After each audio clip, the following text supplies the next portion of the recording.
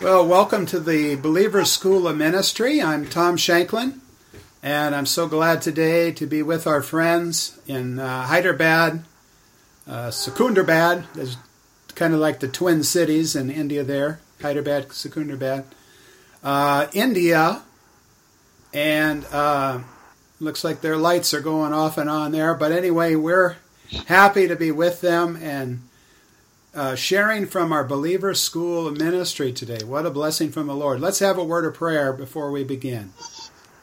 Yes. Heavenly Father, thank you so much, Lord, for the opportunity to share the good news of Jesus Christ with the people of the world. And we thank you for what you are doing through this class, how you are stirring your people up to reach out to others. We're just hearing good reports from the class already, Lord, and I thank you for that. Yes.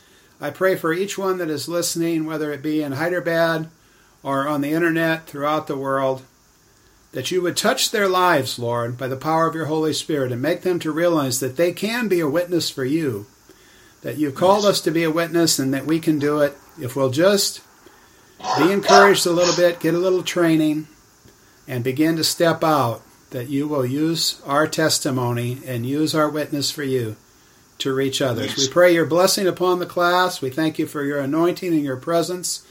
We pray, Lord, that the Holy Spirit would be our teacher today and our guide. And we pray these things in the mighty name of Jesus Christ of Nazareth. Amen. Amen. Amen. All right. Well, everybody give a good wave and praise God. All right. Praise the Lord. And I'm going to ask Pastor Diva if he would just share about some of the testimonies of what God has been doing in some of the students' lives since we began the class. Last week we had this class about sharing your faith as a lifestyle, and some of us did a role play, and we shared gospel with each other. We met here in between, and we had a role play. And then a couple of them at school, they shared the gospel to their friends. One friend, while having dinner in the college, he shared the gospel. Other friend with his classmate, he shared that Jesus died for us. He became the sacrifice because he loved us and he paid for our penalty. So we encourage one of us were afraid to share to others, but they are making a commitment that this week they will try to share to somebody else. They did role play here, but they will be going out and sharing gospel in this week. Yeah. Praise God and God giving boldness, and we are equipping ourselves to be able to share about Jesus in a simplistic way. Oh, that's awesome. That is really great news that you guys have been taking those steps, and as I shared with you earlier, it's just that's the way it works in the Christian life. You just take one step at a time. And the scripture said in Psalm 37, the steps of a good man are ordered of the Lord, and he delighteth in his way. That I looked up that word good, and I don't know how your translation reads there, but in the original that word could be translated valiant. So the steps of a valiant man or woman are ordered of the Lord, and he delighteth in his way. So be valiant, saints, and God will use you in a mighty way. Praise the Lord. All right, well, we're going to get right into our lesson today. It's called Nurturing New Believers. Nurturing New Believers. And the purpose of this lesson is to help God's people to cooperate with God's plan for nurturing new believers in the church. And this is really our function as the Church of Jesus Christ, not only to come and learn ourselves and to receive fellowship ourselves, but to nurture others in the faith. And so this is really one of the most important lessons that you'll ever learn. And my prayer today is that you will catch the spirit of this message. As I was preparing to teach this and looking over the notes, it occurred to me that there's so much material in this lesson that there's no way I'm going to be able to do it justice today unless we were going to have you stay all night. And I don't want to wear you out, so we won't do that. So we're going to kind of skim over some things, and just hit them very briefly. But I want to encourage you to go back over the lesson and use it as a study guide. And, of course, your homework assignment, as always, is to go over the lesson, look up the scriptures in your Bible, think about them, and meditate on them, and let them get in your heart. So I really want to encourage you to do that between now and the time of the next class, to actually study the notes, and open your Bible and read the scriptures. We just have the references in most cases. We don't have the scriptures written out. So that'll be good for you to open your Bible in the version that you like the best, and just read what it says there and think about it, and I believe you'll get a lot more out of it. But what I want you to get out of this time, out of our time together, is to catch the spirit of this message. Because if you catch the spirit of the message, the rest will follow, okay? And the spirit of this message is that we in the church, we need to love and nurture people. We need to love and nurture people that come into our midst. We need to give them the teaching that they need. We need to give them the encouragement that they need. We need to make them feel at home, and we need to make them feel a part of the fellowship of the church, and be part of the gang. I don't know if that's kind of a colloquialism or a slang way of saying part of the group, And so it's very, very important what you do when people come in. And the job of making disciples is not only the pastor's job, but everyone in the church, needs to be part of embracing people and loving people and helping people. And so I believe this message is going to be a great help to you. But as I said, I cannot go into all the details of this message because it would really take too long. But I encourage you, take the time on your own to study, and I believe you'll get even a lot more out of it. All right, first point, God compares the church to a nursing mother.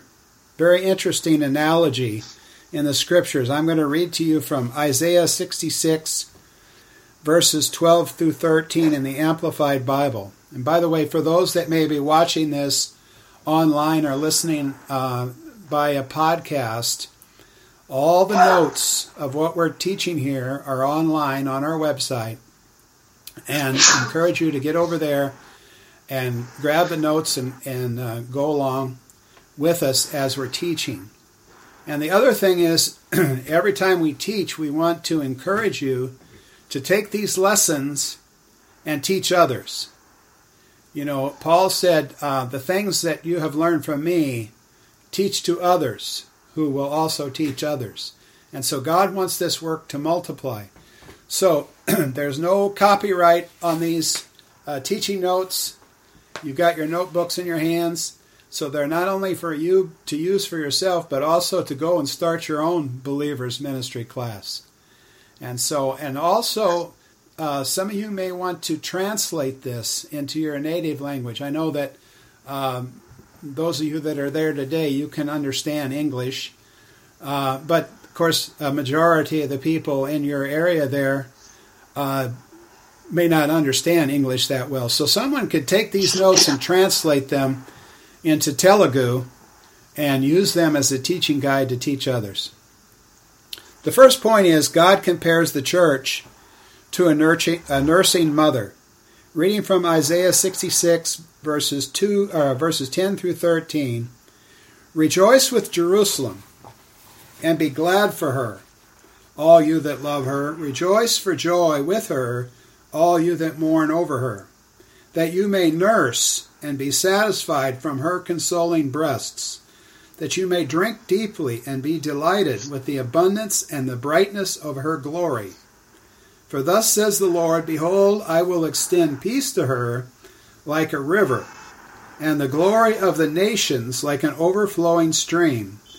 Then you shall be nursed, you shall be carried on her hips, and trotted, lovingly bounced up and down on her, God's maternal knees. As one whom his mother comforts, so will I comfort you. You shall be comforted in Jerusalem. Praise the Lord.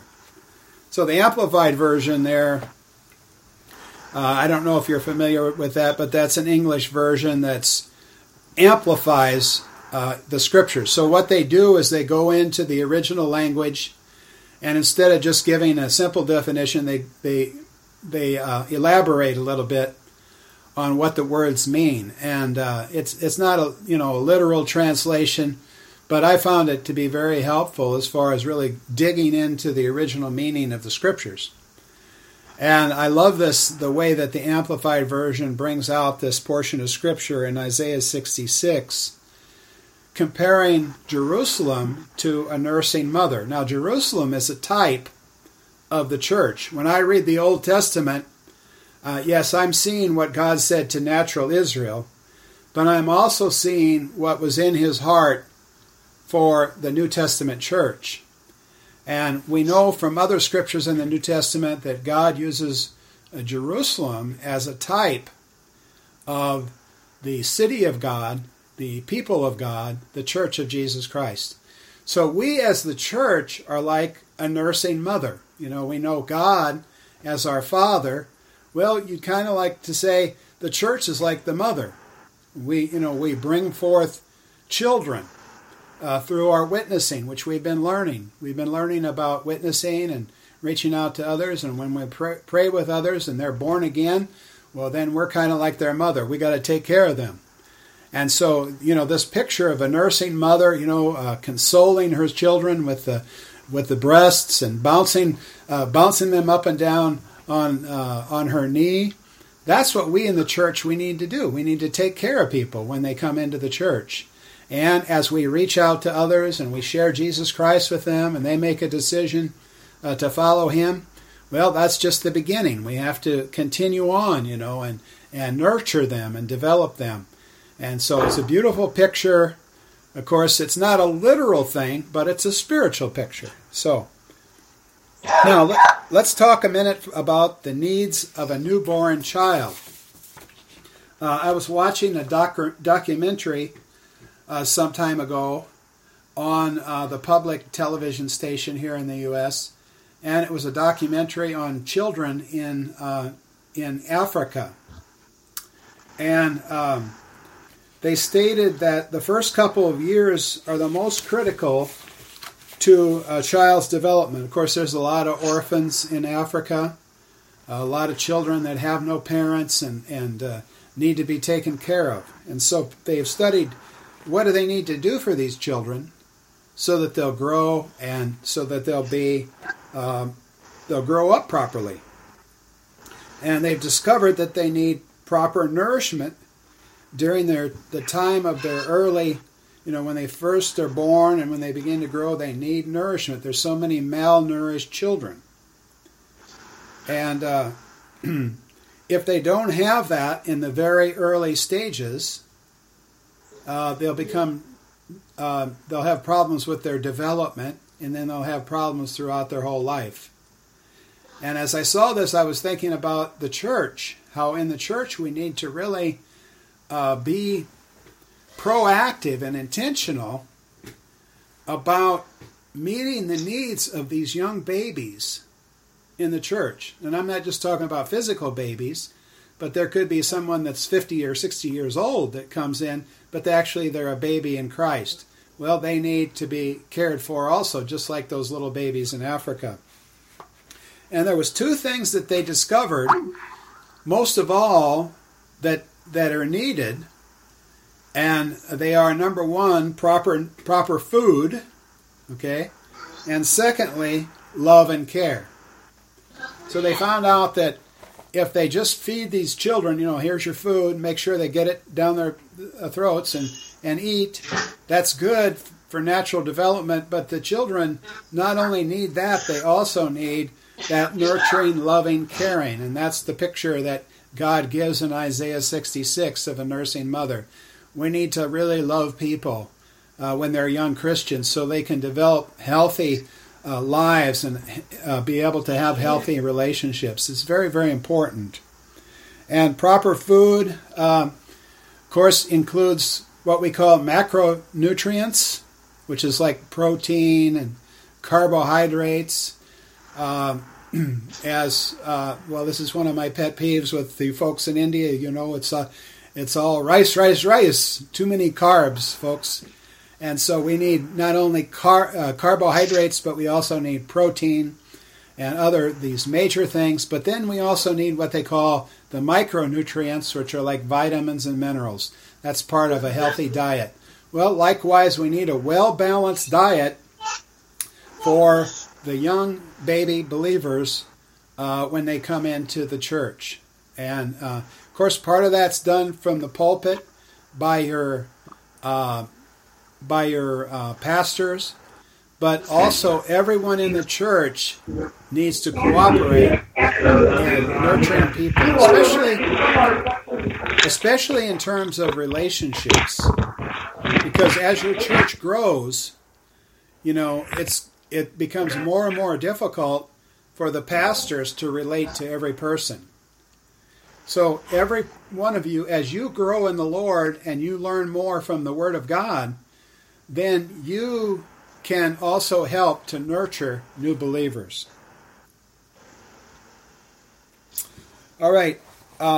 Notice in the last paragraph there on page 19, being a nursing mother is not an easy task. It can be demanding physically and emotionally.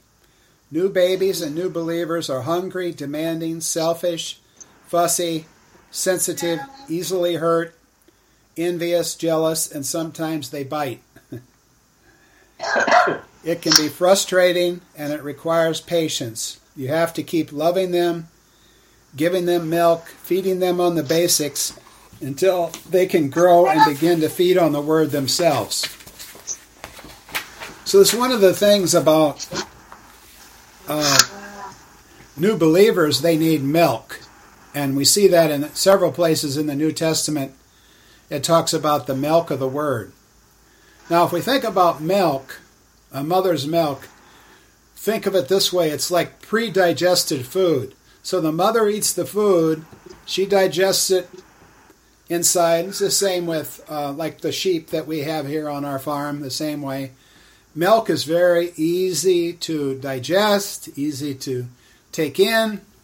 The stomach and intestines don't have to be developed that much. And so that's why a baby can live on milk. Well, it's pre-digested food. So in other words, when someone is young in the Lord, they need someone to teach them. They need someone to give them the milk. Well, it has to be pre-digested food. That means you have to eat the food, which is the Word of God. You have to digest it and get it working in your own life, and then you can share it with a young believer so that they can be nurtured in the faith. Everybody say pre-digested food. Pre-digested food. All right. So, one of the ways that we do this is through our example. And as we say there in the notes, some things are more caught than taught. Probably in your own relationship with your pastors, there's been things that you have learned from them that maybe they didn't teach you from the Bible, or maybe they didn't teach in the pulpit, but you learned by their example. And you say, oh, this is how you live the Christian life. Well, it's the same with all of us. We lead so much and we teach so much by the example of our lives. And so it's very, very important. Paul said in Philippians 4:9, he said, those things which you have both learned and received and heard and see in me, do, and the God of peace shall be with you.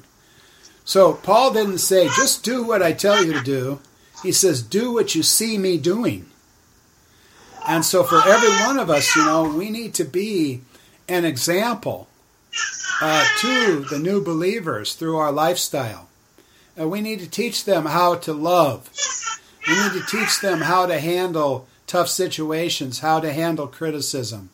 We need to be mature ourselves so that we can help the young believer to grow in their faith. And by the way, every single one of us need to grow. You know, I've been walking with the Lord since 1977, so that means 40 years this year. And I'm still growing, and I have a long ways to go.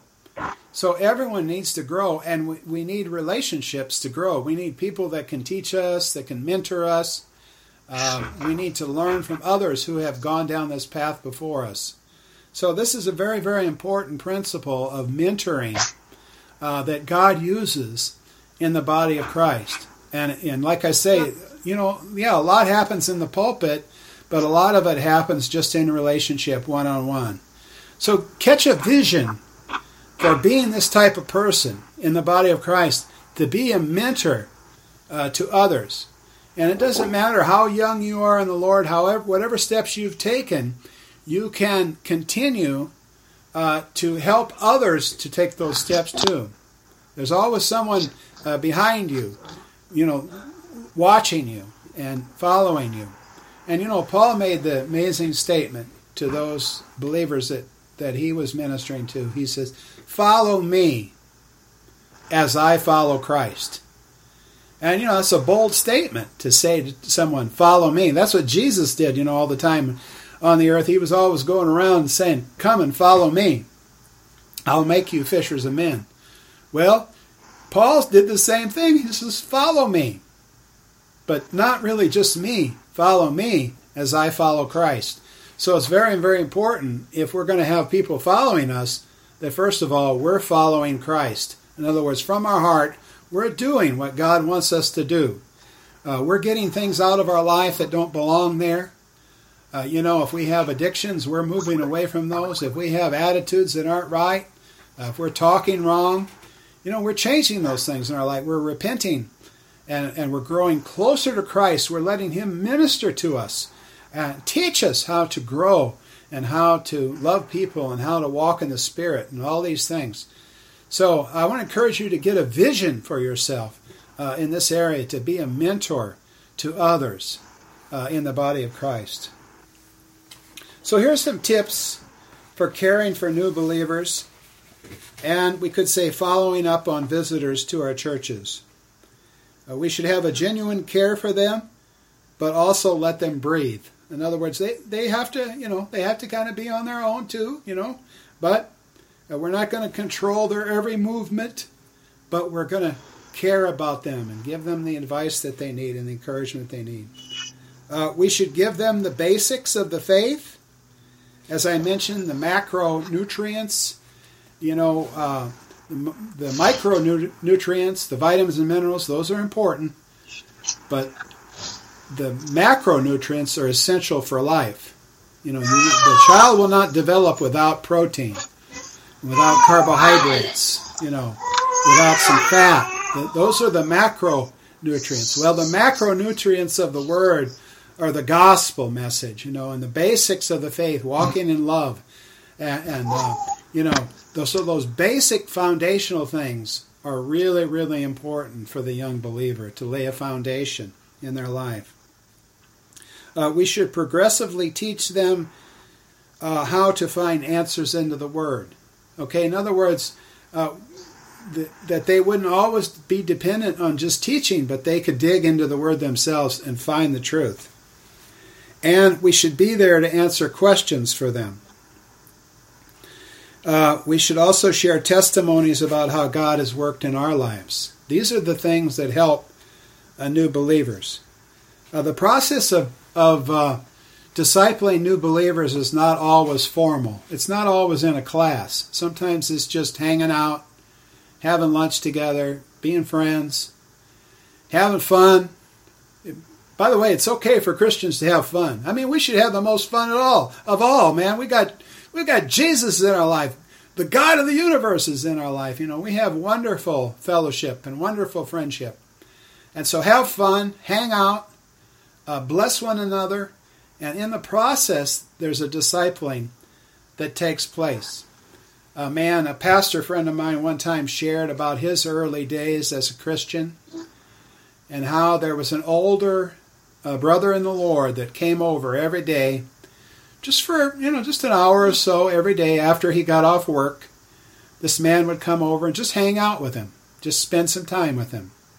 And one day, my friend, the pastor, he's a pastor now, of course, then he was just a new believer, a young believer, and one time he said to this man, "What is this speaking in tongues business?" And so the older gentleman then explained to him about the baptism of the Holy Spirit and speaking in other tongues. And so then the young believer received the baptism of the Holy Spirit. You see, a lot of these things just happen in relationship. As we fellowship with one another, spend time together. Okay, next paragraph there. Use wisdom in your relationships with people of the opposite sex. You know, when you enter into a mentoring relationship, a discipleship relationship, there's a bond that takes place, a closeness. And so because of that, you do need to be careful in your relationships with the opposite sex, because sometimes those emotional ties can become stronger than they should. And so there is a scriptural basis for women to disciple women and men to disciple men. Now, I don't think this needs to be a hard, fast rule that it'll never, a woman will never minister to a man or a man will never minister to a woman. Jesus ministered to the woman at the well and so forth. But I just want to put that warning out there. Be careful. A lot of times the best thing to do would be to connect, say a young believer with an older brother, if it's a man with a man, so that we don't have that temptation, because we're all human. And so there are fleshly temptations, and then the devil can use those things to cause problems in the church. So keep all your relationships healthy. Amen. And again, don't let this be what I'm saying here to be a bondage, but just a cautionary area. Just be careful in that area, because, there's very powerful emotions that can come to play in this area. Okay, sometimes we need advice and help in knowing how to care for new believers. For example, my daughter's baby was crying all the time, not sleeping at night, so a team of medical professionals checked her out, recommending changing her feeding program. Immediately, it fixed the problem. The baby sleeps 11 hours. Of course, now she's much older, but at the time I wrote these notes, the baby would sleep 11 hours each night once the mother learned how to properly care for the child.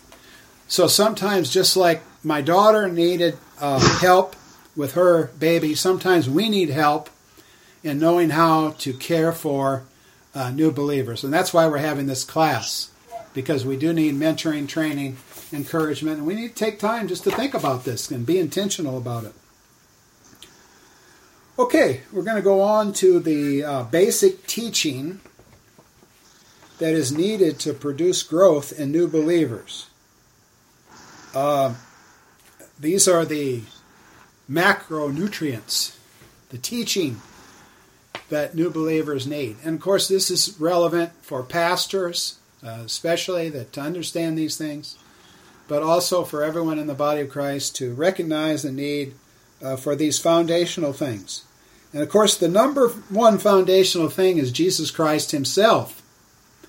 And 1 Corinthians chapter 3, verse 11 says, "There is no other foundation that can be laid but that which is already laid, which is Jesus Christ." Jesus Christ is the rock.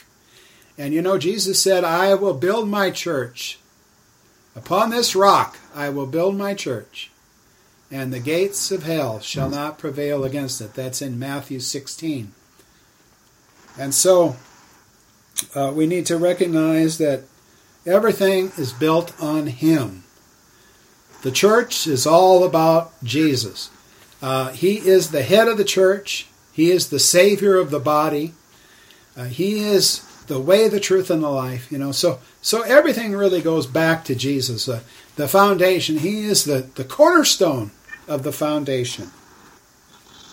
And then number 2 here, we have mentioned the foundation of hearing and doing the Word of God.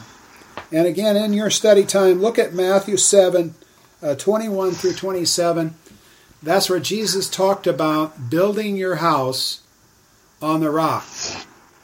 And Jesus said, whoever hears these sayings of mine and does them, I'll liken him to a man who built his house upon the rock. And the winds came and beat against it, and the house stood. So one of the most important foundations for every single one of us, these are things that we need to impart to new believers, is to build your house on the rock. In other words, don't just read the Bible and say, gee, that was a nice teaching. Or don't just listen to the pastor and say, wow, wasn't that a wonderful message the pastor had today? No, think about what you heard and then put it into practice in your life. Because that's the way that your life will be built upon the rock, Jesus Christ. Not only by hearing, but also by doing the Word of God. And I was so encouraged to hear you all share that you've been putting into practice what we're doing here in the classes, because that's what's going to make it real to you. It's not just hearing me, but it's allowing the Holy Spirit to speak to your heart and then going out and begin to practice these things in your daily life. And I believe that these things are going to transform your church and transform your city. And you know, for your church especially, your church has a DNA. Do you all know what a DNA is? The DNA of a person is the genetic makeup. It's what they're made up of. And the DNA of your church is world missions. And so as your church grows and becomes stronger, you're not only going to touch Hyderabad, folks. You're going to touch the world for Jesus Christ. Can you all say amen? Amen. All right, then thirdly, the foundation of the apostles in the early church. You can read about this in Acts chapter 2, verses 37 through 42. What was it that Peter and the apostles taught new believers, or people that wanted to come to the Lord? Well, Acts 2:38, he taught them, repent, number 1. Be baptized, every one of you, number 2. And you shall receive the gift of the Holy Spirit, number 3. So these are foundational things. You know, when I first became a Christian, I was fortunate. The church I was in was not perfect. There was actually some problems there. But one of the things that they had that was so good was that foundation of repentance, baptism, and the baptism of the Holy Spirit. Those are foundational truths that should be in every believer's life. Everyone needs to repent and believe the gospel of Jesus Christ, be baptized in water. It's not an option. And be filled with the Holy Spirit. Man, if the whole church would just do those 3 things, man, we'd have a revolution all over the world. So that is a great foundation. And then the 4th thing I mention here is the foundation of the doctrines of Christ. You can read about them in Hebrews chapter 6, verses 1 through 3. And that's where he talks about the foundation of repentance from dead works, faith towards God, the doctrines of baptism, the laying on of hands, the resurrection of the dead, and eternal judgment. These are very, very basic things. Every church needs to be reiterating these truths, teaching and reiterating these truths all the time. Because without that, you have a weak church. So these are the foundational things that we need to intentionally think about as far as nurturing new believers in Christ.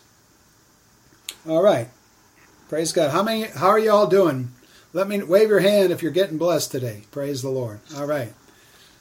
I know that it's 7:30 in the evening there, and I'm kind of bright and cheery over here. It's it's about 9:30 or 10. So but praise God, we are studying things that are life changing, that are encouraging, that are revolutionary. Praise the Lord Jesus. All right, here's another thing that we need to do in working with new believers is to teach them how to have a devotional life. Some people call it a quiet time or time with the Lord, spending time with Jesus. There's a lot of names, but the basic idea is to have that interaction and that closeness with the Lord. And there's two primary areas. We can divide it into two primary things. Number one is prayer, and number two is the Word. Prayer is like breathing. Prayer is like breathing. Getting in the Word is like eating. And how many know every human being has to eat and also has to breathe? If you stop breathing, what happens? You die. You die. So if you stop praying, Will die. you die. You have to keep praying. You have to keep in the Word. You have to keep eating. You have to keep breathing. So new believers need to understand this. And so we need to encourage them in that and teach them how to do that. And, of course, part of that is through teaching, but also through example. I remember one time when I was a young believer, and I went to a meeting. I was very young in the Lord, and someone said, well, let's pray. And so we stood in a circle, and we held one another's hands, and we began to pray. Well, that was all new for me. But I can still remember that it was a monumental time in my life that I experienced the presence of God with a group of believers there. And so today I experience God every single day. Every single morning I get up and spend time with Him in prayer and love Him and worship Him. And spend time in the Word of God, you know. And so we need to impart that to young believers by precept and example. In other words, by teaching and by doing it and showing them how. So within prayer, life through prayer, under that heading we have worship. You know, worship is a form of prayer. And Jesus said, God is a spirit, and them that worship Him must worship Him in spirit and in truth. And so the reference there is there, John 4:23, 24. You know, we're not just in a religion.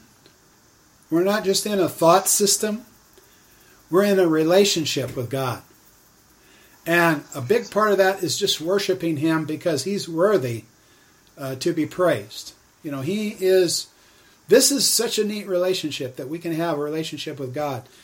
But it's you know, He wants to be our friend, He wants to be our Father, but He's to be honored and He's to be worshipped. And so we do that on Sunday. When we think of the word worship, we think of a worship service.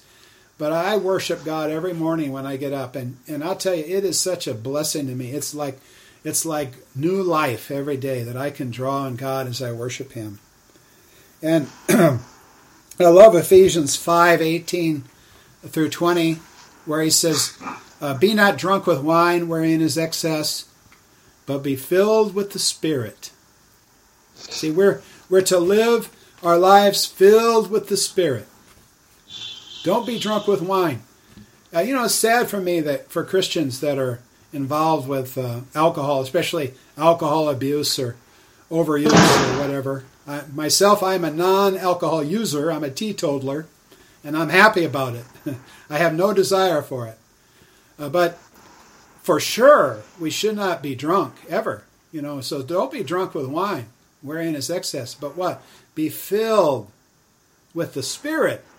See, the Spirit is so much better than alcohol. No hangovers, folks. You can enjoy the presence of God, and it'll make you happy. You know, people drink alcohol to try to make themselves happy, when the Holy Spirit will make you happy in a much better way. So much better. I love the Holy Spirit. So he says, don't be drunk with wine wherein is excess, but be filled with the Spirit. How? Speaking to yourselves in psalms and hymns and spiritual songs, making melody in your heart unto the Lord. So, the songs that you sing on Sunday, as you worship God, then sing them again during the week. Sing them in your private time with God. And you'll begin to enjoy His presence there, just as you do in the church service. And then there's prayers of petition.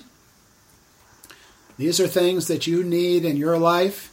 You know, you need food, you need money, you need help with your relationships. Sometimes you need healing. There's things each of us need. You know, in the Lord's Prayer, He said, "Give us this day our daily bread." That's a petition. Lord, take care of our needs. And so there's nothing wrong with that. That is part of the Christian life, making petitions. And Philippians chapter 4, verse 6 says, "Be anxious for nothing, but in everything by prayer and supplication with thanksgiving, let your requests be made known unto God." All right. And of course, Mark 11:24 says, "What things soever you desire, what things soever you desire." See, there again, it's okay to desire things. Amen. That's not wrong. Now, if you desire something above God, or you're coveting something that belongs to someone else, that's wrong. But if you're desiring food to feed your children, that's a normal desire, and you can petition the Lord and ask Him for those things. And what does He say? "What things soever you desire, when you pray, believe that you receive them, and you shall have them." So we'll talk more about that later, but that's God's method for receiving in prayer, is to pray in faith. And then there's intercessory prayer. You can read about that in 1 Timothy chapter 2, verses 1 through 6, talking about interceding for leaders and all people, and that people would receive Jesus. And I'd like for you in your notes just to add Ephesians 6, verses 18 and 19 there also. That's we're on page 21 under intercession. Add those verses from Ephesians where it talks about interceding for fellow believers in Ephesians chapter 6, verses 18 and 19. If you would just jot that in your notes. And then under the subject of prayer, there's also praying in other tongues. 1 Corinthians 14 tells us when we speak in other tongues, we speak mysteries. Revelation knowledge comes forth from that. And Jude 20 tells us to build ourselves up in our most holy faith, praying in the Holy Ghost. So we need to do that ourselves, and we need to share that with other believers, new believers, so that they can enter into that and be edified. And then there's life in the Word of God. I'm taking a little time with this because this is such an important area, because new believers need to develop their own relationship with God. And so we need to teach them to have a quiet time and to get into prayer and to get in the Word on their own. So then there's life in the Word. And we mentioned reading. The Scriptures talk about reading. Give attention to reading. Paul told Timothy. Then there's studying. Studying is digging deeper into the Word of God. Comparing Scriptures. Maybe looking into the original languages. Studying is an important thing for a worker. He says, "Study to show yourself approved unto God, a worker that needeth not to be ashamed, rightly dividing the word of truth." So, of course, this is a big part of the pastor's job, to study, to divide the word, to give clear, sound doctrine, but all of us need to grow in that as well. And then there's confession and meditation of the word. And we give the scripture references. By the way, first it should be 1 Timothy 4:15 instead of 14 there. So change that in your notes under meditation. 1 Timothy 4:15. It says, "Meditate on these things, give yourself wholly to them, that your profiting may appear unto all." In other words, what's going on in your inward life will be reflected in your outward life. And how does that happen? By meditation. So these are different ways to relate to the Word of God. Of course, we read the Word of God, we study the Word of God, But it's when we meditate that it actually gets down into our heart. And by meditate, I mean think about, roll them over in your mind. You know, you may read the Word of God in the morning, but you can think about it all day long. You can think about, okay, how do I practice this? And you can see yourself practicing it. For example, you might read in the morning, in your devotional time in the morning,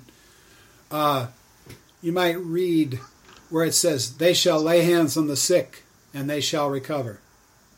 And so you go and do your job. Maybe it's driving a taxi. Well, all day long you can think about laying hands on the sick and seeing them recover. You can picture that in your mind. You can roll it over and you can imagine yourself doing that. And you can pray about, who can I pray for? You know, how can I do this? And that will begin to work in your heart. So that's meditation. And then finally, when it comes to the Word, it's practicing. And we've kind of emphasized that today. Be not only hearers of the Word, as it said in James 1:22, but be doers also. Okay, as I said, we're not going to be able to cover everything in here, but I'll kind of go quickly over some of the remaining items here. And first of all, the understanding of the Bible. I know many times I've been led just to share this with people because a lot of folks, even if they're Christians, they don't really understand the Bible. I mean, it's like we have a saying, you can't see the forest for the trees. You know, if you get in the middle of a forest, you don't really have a picture of the forest because you need to get back from the forest on a big hill and look at it from a distance to see what the forest is really like. And sometimes that's the way it is with the Word of God. We've got, we know what it says in John 3:16, but we don't understand the big picture of the Bible. So just a basic understanding of the books of the Bible and so forth, the divisions of the Bible, is something that's good to help new believers to understand what they're involved in. And of course, new believers, sometimes they'll say, somebody will give them the Bible and they'll say, okay, and they'll start reading in Genesis, and that's okay. But then they get over into Exodus and Leviticus and Deuteronomy, and they don't understand, what's going on. So we need to give them the big picture, so they understand the big picture of the Old Testament and the New Testament, and so they can, primarily dig into the New Testament. A new believer should really focus primarily their reading and studying in the New Testament. A lot of people recommend a new believer start in the Gospel of John. I think that's good. But we'll talk more about that later.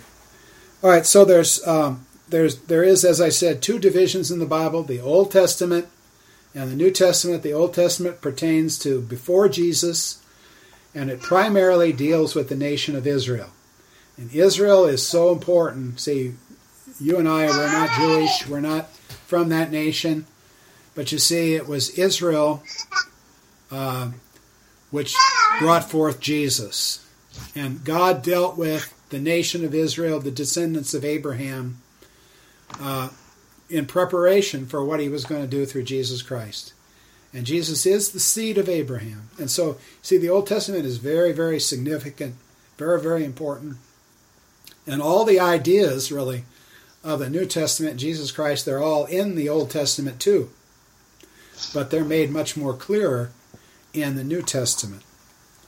So there's some different sections, just to mention.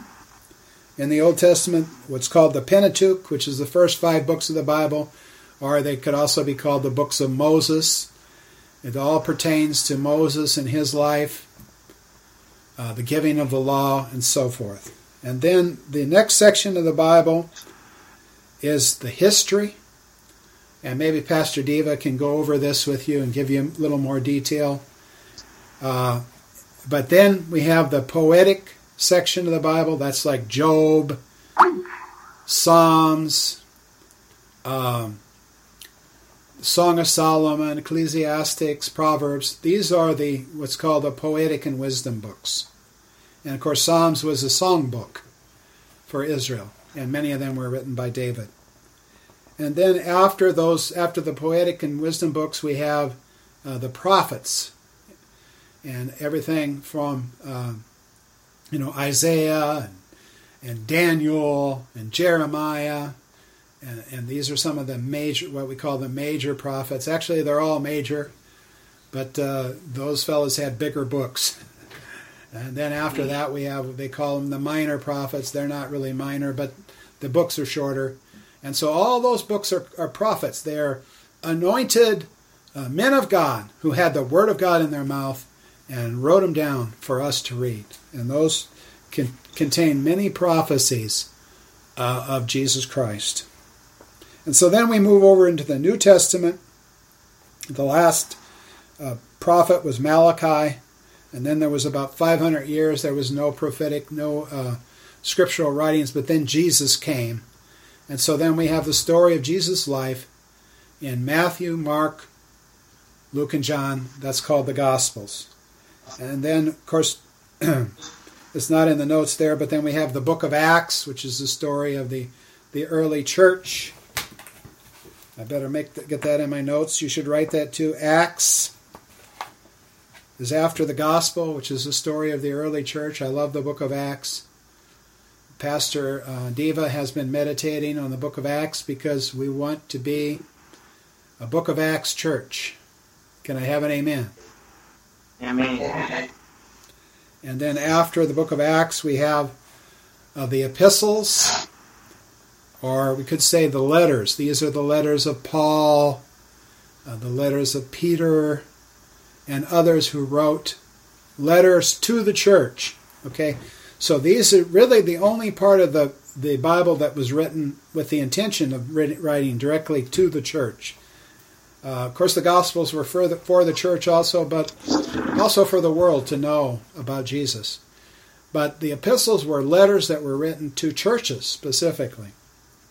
And then the final book of the Bible is another prophetic book, which is called the book of Revelation, which the Bible says if you read it, you'll be blessed. Amen. And don't ever change it.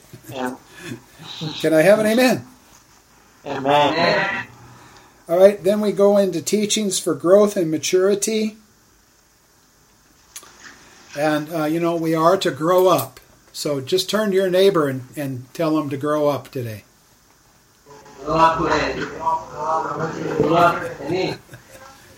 So just like a baby, they're not supposed to stay on the milk their whole life. They're supposed to get off the milk, get on solid food. They should go from being a baby to being a child, from child to being an adolescent, from being an adolescent to being a mature man or woman. That's what our believers need to do. That is the vision that God has. And God wants us to not just to be taught all the time, but also to become teachers, which is what we're encouraging you to do. All right, so we can grow in grace by growing in the knowledge of Christ. By the way, the reference there where it says 1 Peter 1, 1 through 4, that should be 2 Peter. If you would change that under growing in the knowledge of Christ on page 21, change it to 2 Peter 1, 1 through 4 in your notes. Okay? Because that talks about add to your faith virtue, to your virtue brotherly kindness, charity, and so on. These are things that we need to add. We need to grow in grace. Becoming a spiritual rather than a carnal Christian. Paul talked about to the church at Corinth, he says, you're still carnal. You're babes in Christ. See, you can be saved, you can be born again, but you're still carnal. Or in other words, fleshly. You're living out of your fleshly desires, your fleshly reasoning. And so as we grow in Christ, we're to become what? More spiritual. And when there's divisions in the church and strife and problems, it's a sign that we're immature and we need to grow up. And another area is understanding spirit, soul, and body. 1 Thessalonians chapter 5, verse 23 talks about, I pray that your whole spirit, soul and body be preserved blameless to the coming of the Lord. So here again is another area. And again, I'm impressed by, in this lesson, how much teaching's in here. That, see, each one of these things could be a whole lesson. So I'm just giving you an overview.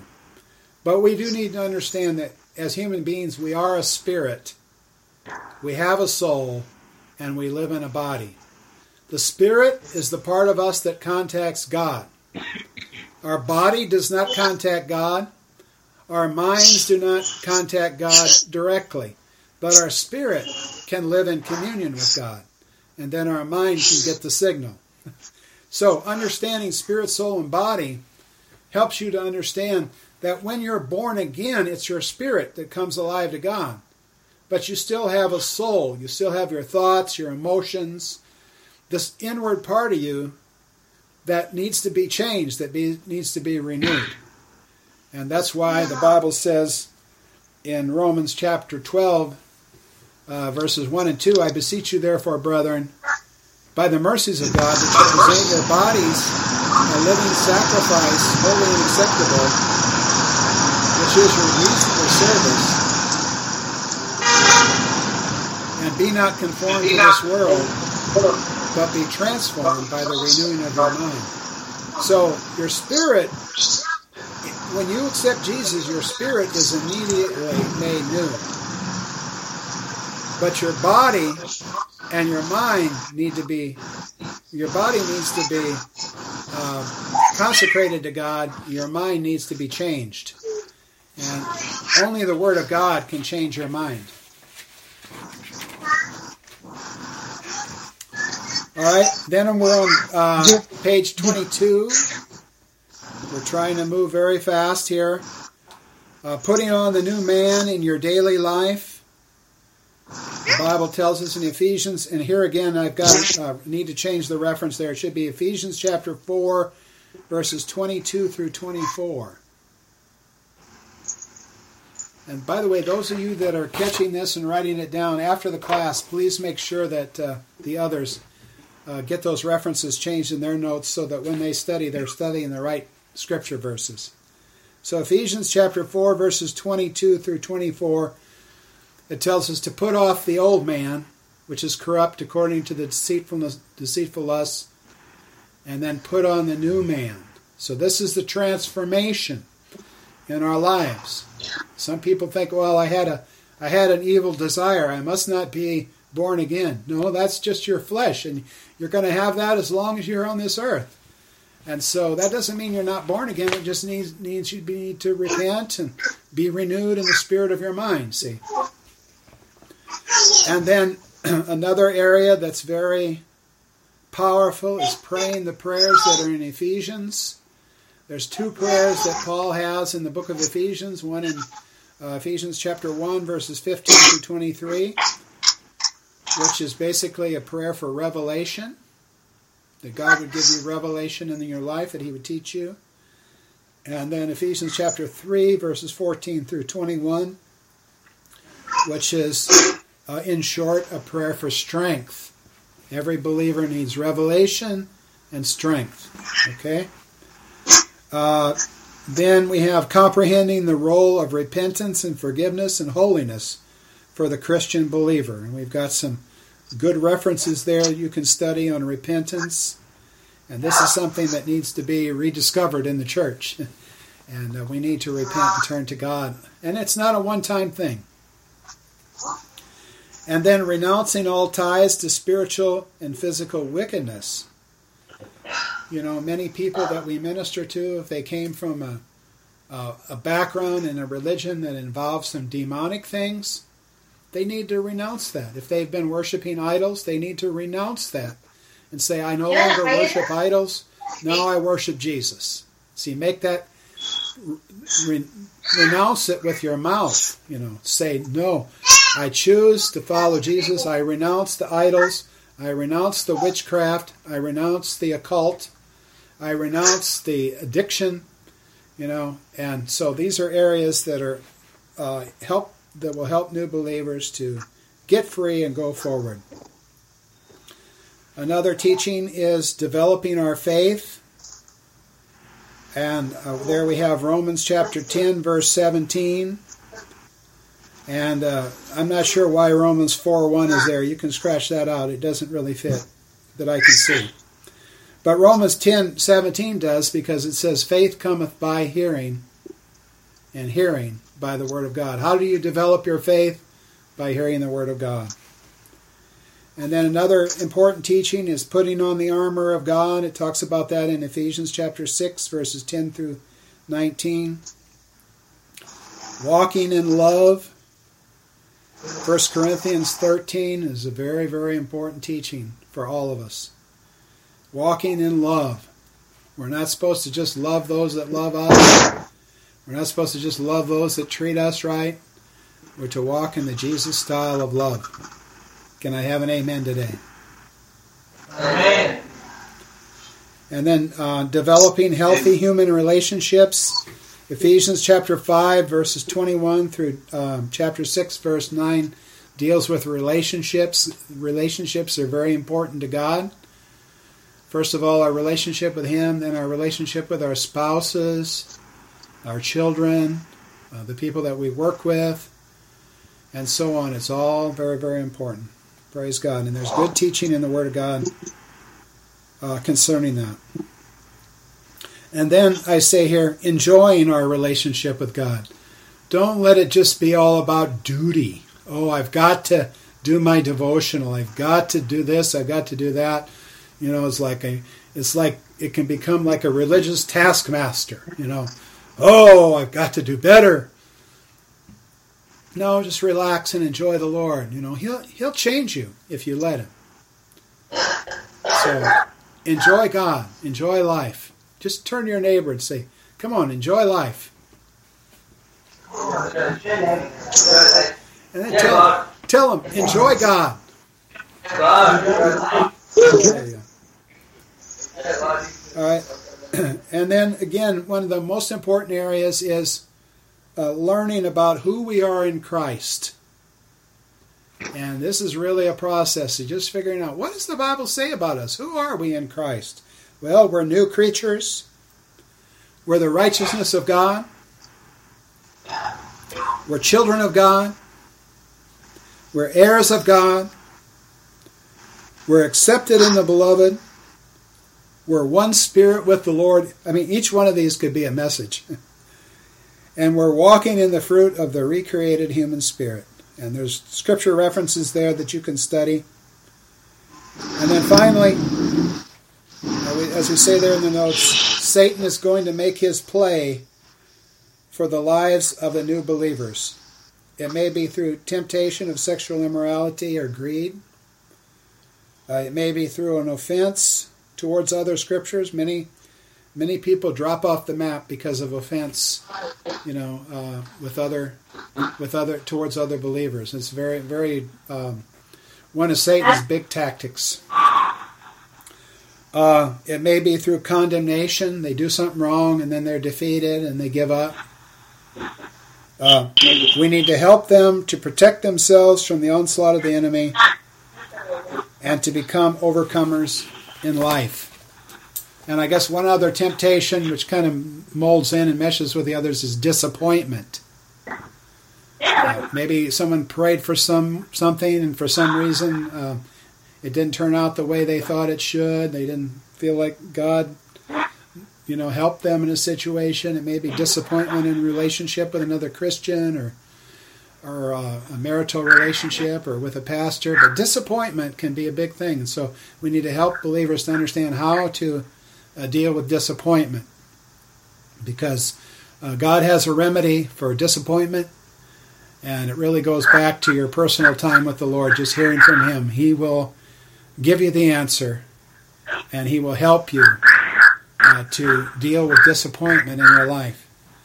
And so these are temptations that all of us face.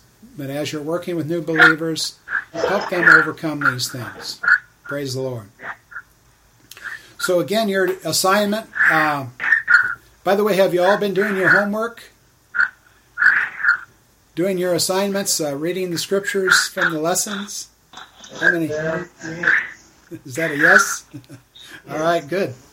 So your assignment is to go through this lesson, look up the scriptures in your own Bible, read them, and think about them. And then tonight, I'd like for you to continue with the role playing. Maybe tonight you can pair up. So, Pastor Diva, if you could divide everyone up just into pairs, and then practice sharing your faith with one another as a role playing tonight. And also, I would like for you to lead the other person in prayer of salvation, as we taught you last time. And Pastor Diva can help you with that. I like Romans chapter 10, 9 and 10 for that. If you confess with your mouth the Lord Jesus and believe in your heart that God raised him from the dead, you will be saved. For with the heart man believes unto righteousness, with the mouth confession is made unto salvation. So we can lead someone in a prayer based on Romans 10, and they can find salvation in the Lord. And then, as part of the role playing tonight, just take the next step and invite them to come to a Bible study or arrange to get together to talk more about the things of God, so you can continue a mentoring relationship with them. And you know, mentoring, when I say mentoring relationship, it's a friendship. It's a friendship, you know. It's mentoring in the sense that, you know, you maybe know some things that they don't, but it's not like, well, I'm the big shot and you're the little shot. No, you just help one another out, and you can probably learn things from them too. So enjoy your relationships. Praise the Lord. So do your homework. If you have time tonight, do your quiz on this. I'll try to get the answer keys to you, Pastor Diva, so you can follow through. The quiz is not, you know, like, oh, we're going to have a big test. It's just an aid to learning, to help you get the right things that you need from the lessons. So, how many got blessed tonight? Did you get something out of this tonight? All right. Praise the Lord. Well, I tell you what, it's been such a joy to be with you once again. We bless you in the name of Jesus. And Father, I thank you, Lord, for the opportunity to minister to your precious people. And I pray that you would take the words that I have spoken and take them even further in the hearts of those who have listened, Lord. That they would meditate on these things, that their profiting would appear to all, and that they would put them into practice in their daily life. And we just thank you, Lord, for the interactions that your people have with others during this coming week, that they would be fruitful, and that you would begin to lead them and guide them how to minister to people, how to love people, how to be a friend to those that are out of the way. And we just pray your blessing on those interactions and all their relationships, and your blessing upon the church here in Hyderabad, that, Lord God, it would become powerful and strong for you. And, Lord, the world will never be the same because what you have done. In Jesus' name I pray. Amen. All right. God bless you, folks. Love you. Talk to you next week.